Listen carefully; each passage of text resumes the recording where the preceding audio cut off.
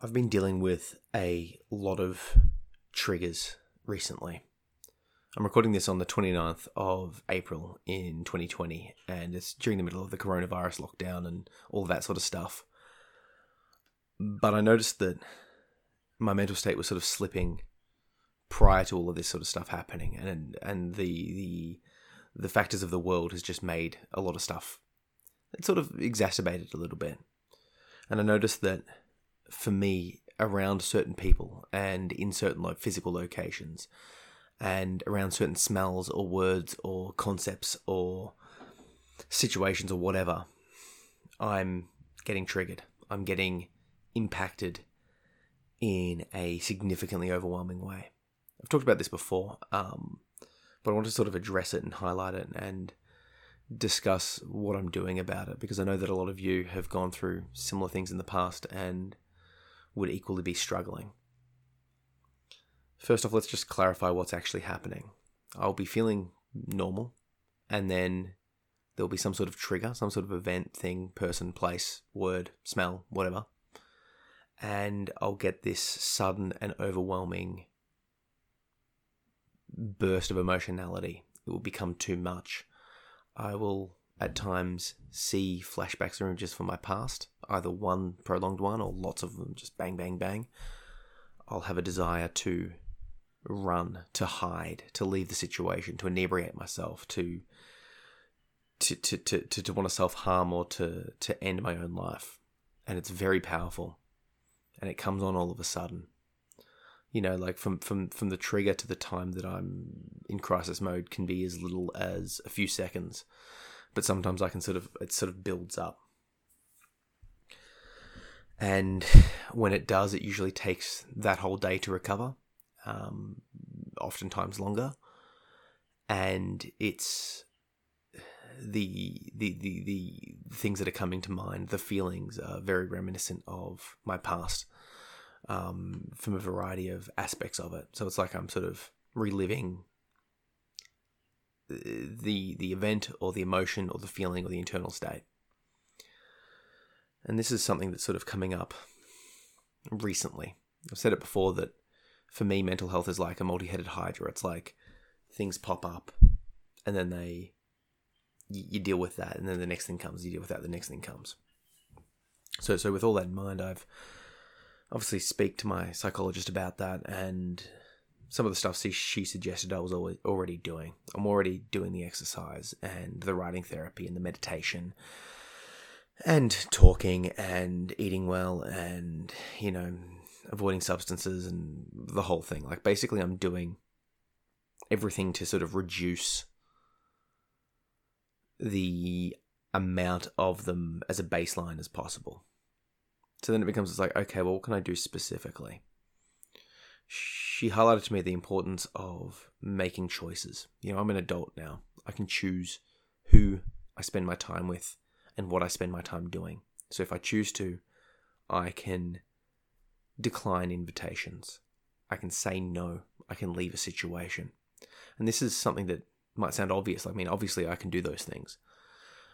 But we get into the rut of our pasts, and, you know, as a child, you're sort of pulled along for the journey, and you have no power, you have no say, you have no ability to change anything, and you're just sort of expected to do it.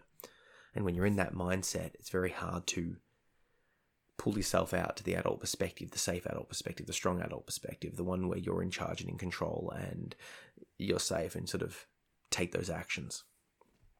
And I sort of broke it down between the in the moment issues and the ongoing.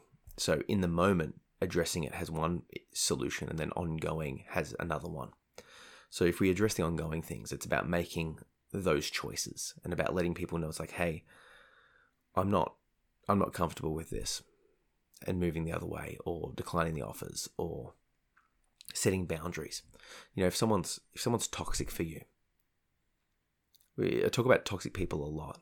And, you know, like it's very easy to have the cliche version of a toxic person, someone that's screaming, yelling, hitting, abusing you. And of course that person is toxic, but other people can be toxic that are completely nice. They're not doing anything wrong. You know, nothing that you can point a finger to.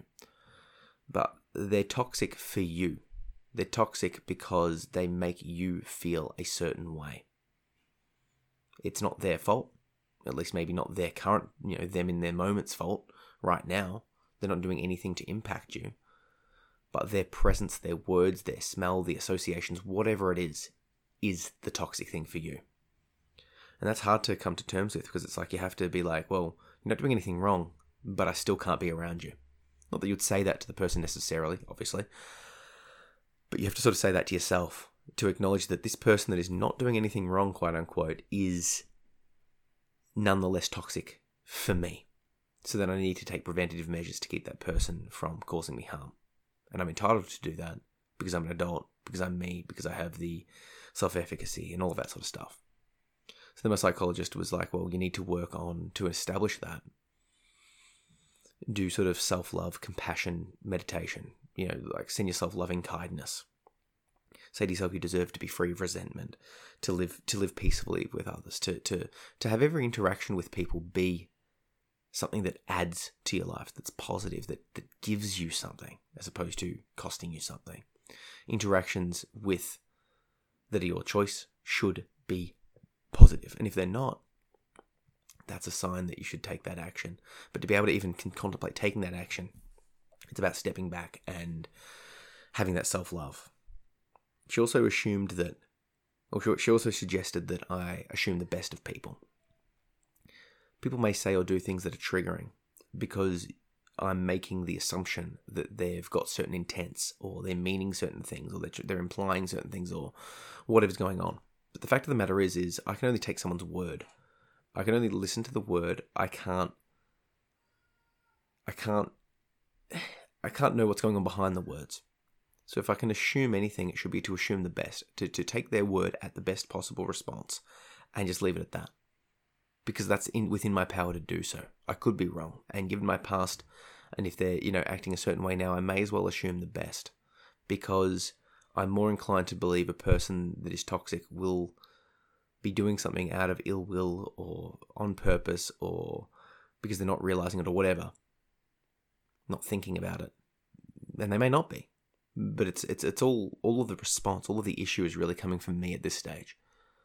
So I should assume the best for people's statements. It's something that I've thought about before. If someone is upset, is it because of you, or are they just upset, right? Just assume the best and life gets easier. And that's something that I've sort of really been working on, but it sort of gets hard to apply that to these sort of toxic people. But then it comes to, well, what to do in the moment. When I'm feeling triggered, how do I deal with it? Well, internally, the answer was basically suggested to be the same response that you would do to a panic attack. Sit with the thoughts, sit with the feelings, accept it. Accept the reality, be mindful. Say to myself, this is temporary. This isn't reality. This is just a fantasy that my mind is making up. This is temporary. It won't last. And to sort of not fight it, to accept the thought, to do some physical relaxation, because all of the things that I was describing doing, like running away, inebriating myself, hiding, all of that sort of stuff, is a form of fleeing from the thought. It's running away from it. But that doesn't stop it. You can't run from your brain, right? You can't run from your brain. So you've got to accept it. And that becomes the biggest challenge, because it's like, well, this is terribly painful. How can I possibly hope to accept this? But that's what you've got to do. And it's a muscle that you can flex. And this is why meditation is so valuable, because it teaches you to be able to see thoughts as separate from you, to be able to sit with them. But then it's just when these things pop up, it's a matter of using that strength that I'm training for to help me to deal with the thing in the moment. And that's part of the practice. And it's hard. It's not an easy thing. But I think the more I consider trying it, the more I practice it, the more I go, okay, this is what's happening. I'm going to accept the thought. I'm going to just sit with it for a bit. I'm safe. I'm here. This is reality as it is now. Perhaps I'll be able to push through it. Perhaps I'll be able to survive it. It's just so hard. And then the other thing to deal with in the moment was, it's like, okay, well, let's say I'm around just a random friend or a random family member that isn't triggering me, but for whatever reason, something that was said or the situation or smell or whatever I start getting these triggered feelings for whatever reason. What do I say? My psychologist suggested to just be honest. Just speak honestly and say, hey, I'm feeling a bit unwell at the moment. I need to end the conversation. And we should, talk about it another time. And just be open and honest about it. This is how I'm feeling and this is why I'm feeling it. I'm like, okay. And I see the things I know that as a realistic response, I talk about being open and honest. And I see the benefit of it and I do it, but I don't do it to the extent that I should, likely. Because it's so hard in the moment when things are painful and when they hurt and when it's it's just so hard. It's so hard to say those words and to do it in the moment when you're struggling, when you're in that moment, when things are tough and you when you can't quite express the words because the very act of expressing it is something that you're struggling with. I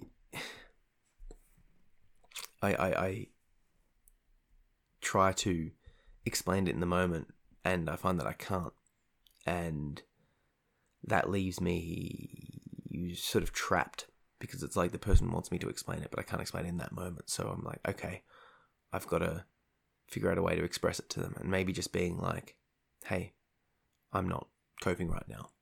I got to go. And just trusting that person will accept it. It's just, in that moment, there's this sort of panic feeling, this sort of challenge feeling that I need to sort of address and get through. That's sort of what I wanted to discuss with this podcast today, this idea of being triggered and what to do about being triggered.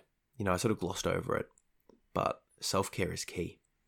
Taking the time to yourself to look after yourself, to exercise, to diet well, to meditate, to read, to have a warm bath, to just do things for yourself.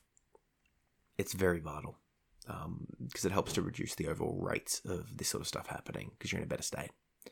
My psychologist also highlighted the importance of talking it out, talking it with people, and also writing it out. And as you know, I'm a massive advocate of writing therapy. All of the poems and books and stuff that I do is a expression of that. Getting it out on the page. The page listens, it doesn't judge, and you can throw it out if you like. So I'm fully on board with that. It's just, I guess it comes down to that same thing of like, I just hate that it's on me, that for reasons of, adults, the adults in my childhood were incompetent and exposed me to danger and committed danger to me directly and a variety of other things. It's painful to know that it's on me to fix it, or at least to fix my mental state, right? It sucks to have to accept that it has to come from me, because who else will it come from? I don't know. I guess if you can relate to this, by all means, reach out and connect with me. I'll put a link to the Share Your Story project in the show notes of this, and basically, this is a project that I've got up and running. That's if you've got a story that you want to share, some writing therapy that you want to share, something about your past, mental illness, disability, sexuality, trauma, something like that. You can share it with your name and social attached. You can share it anonymously. But I've got a place on my website that I host these stories, and I've got to think about 20 to 30 at the moment. And I found the reason I started it is that I found, the benefit of me reading, writing and sharing my story and then connecting with people about it. And I've found that other people have found those safe benefits when they've shared their story with me. So it's like, well, let's make it a little bit formal here and get it up online. So if you've got a story that you want to share, by all means, check out the Share Your Story project and consider writing in. It's, anywhere from 500 plus words, no pressure on time limit, all of that sort of stuff. A picture helps, not necessary. And like I said, it can be anonymous if you like, but the whole point of it is that writing it down helps, sharing it helps, talking about it helps. But of course, if you want to connect with me privately, do so. That's by all means more than happy to chat. And I understand, for whatever reason, I'm blessed with the ability to open up and share things to a global community, whereas other people want to keep it to themselves, and I completely relate to that as well. So if you do relate to this, by all means, let me know if you want to. Head over to the Share Your Story project and potentially write something up, because it might resonate with other people. It might show them that they're not alone in their suffering, that they've got similar pasts or similar presence, and the way you're dealing with it could help them to deal with it in their own way, in the same way that me talking about my experiences here might be helping you. And on the topic of the Share Your Story project, I want to ideally grow it into a podcast itself. I want to turn that Share Your Story project that's a physical, blog into a podcast where I'm, every month I'll choose one of the people from the Share Your Story project and do a podcast interview. Turn that into a podcast series as well. And to do that, to get the time to do that, I've set up my Patreon a little bit more formally. So Patreon's a way that you can provide ongoing support to content providers. And the idea is that it's a small monthly contribution, like $1, $3, $10, whatever you like, per month, so that the content creators get a steady income and can work on projects. And I thought, well, what project would support aid, or what would be the best thing I could do with that sort of support? And I thought, I have done some interviews on this podcast, but I like to keep this podcast as just my thoughts and breaking that sort of stuff down. So it'd be like, okay, what could I do to sort of reach out to the community, and with the extra time that sort of stuff would bring in, if I was to get the Patreon support. And I'm like, okay, let's extend it. Let's start another podcast called the Share Your Story Project, in which I would interview people and get them to share their story and just talk, and we would talk together. I would interview them, we would break it down and share it widely, and hopefully grow that. So if you're interested in supporting what I'm doing here, or seeing that project come to fruition, head over to my Patreon. I'll put a link down below, and you'll see some different options of support. You can choose to support for any amount you like per month, but there's some tiers, and the tiers are basically like at certain levels, and at those certain levels you get certain rewards. Like I said, I don't like putting things behind paywalls, because I want stuff that should help people should be free in my mind. But to be able to get the support, I sort of need to find the balance there. So what I'm doing is I'm opening up the different tiers of Patreon. The $3 per month tier will basically be like a Your Questions Answered tier, and every month, or whenever the questions build up, I'll ask people that have signed up to support me at that level for questions, and then I'll do a podcast where I'm just answering those questions, maybe once a month, ideally once a month if the numbers of supporters grow. But whenever we get enough questions in there, I'll do another one and just talk on the podcast ongoing about answering those questions directly. The $10 tier is bonus courses. Now, I've got early access to bonus courses. I've got some Skillshare courses up, but on Skillshare video courses, but Skillshare didn't like me posting mental health content or physical exercise content. And I realized that there's a whole bunch of video courses that I would want to do that just wouldn't be appropriate for Skillshare. I love Skillshare, it's great, but it would be limiting in terms of content that I would want to put out. So I'm like, how can I put the content out there for free, but also get it to justify my time? So the best solution that I've come up with was to do the $10 Patreon tier, $10 a month, and you'll get 1 month early access to those courses. So they'll be up on the website for free after a month. But if you want early access and you wanted to support what I'm doing, the $10 bonus course tier could be for you. And you would also get access to the $3 one to ask the questions as well. So I thought, okay, that works. It means that I can put the content out that I like for free. It serves as a bit of a direction to check out all the other courses that I've got on Skillshare that you can access as well, and sort of works both ways. But it means that I'm still not putting things behind a solid paywall. But if you want to support what I'm doing and you want the early access, it's up and it's there. And then I've got 2 more tiers on Patreon that you'll be able to see. And this is for more of a specific... The only thing that I do put behind a paywall is my time, because time's limited, right? So what I've done is I've made a $25 tier that's email coaching. And basically the idea is that throughout the week you can email me. I'll give you my email address. And over the weekend, I'll take the time to answer those emails. So the $25 tier is you send me the emails, I answer them, and basically it can be, asking questions, debriefing situations, keeping you accountable to your goals, working through problem-solving stuff, any of the stuff that I talk about, any of the stuff from how to get your shit together, just in email form. And the extension to that is the one-on-one coaching, either via video or phone-based coaching for the $100 tier per month. So the idea is you would sign up for the $100 per month, and that would give you an hour session, plus access to the email coaching, the bonus courses, and the Q&A. So if you're interested in any of that, and I've been talking about it a while, but I just wanted to highlight that to you, that those options are there. And you don't have to choose any of those options. You can just head over and support me. $1 a month. That's, every little bit helps. It lets me know that you care, that you're out there, and that you want to support something that you could get for free. I make an effort on Patreon to support the content providers that that give me value, that provide something for me for free out of the kindness of their heart, because it takes time and effort. But I'm also hyper aware that a lot of the people that follow me don't have the money. I mean, I didn't have the money when I needed this advice. I still need the advice.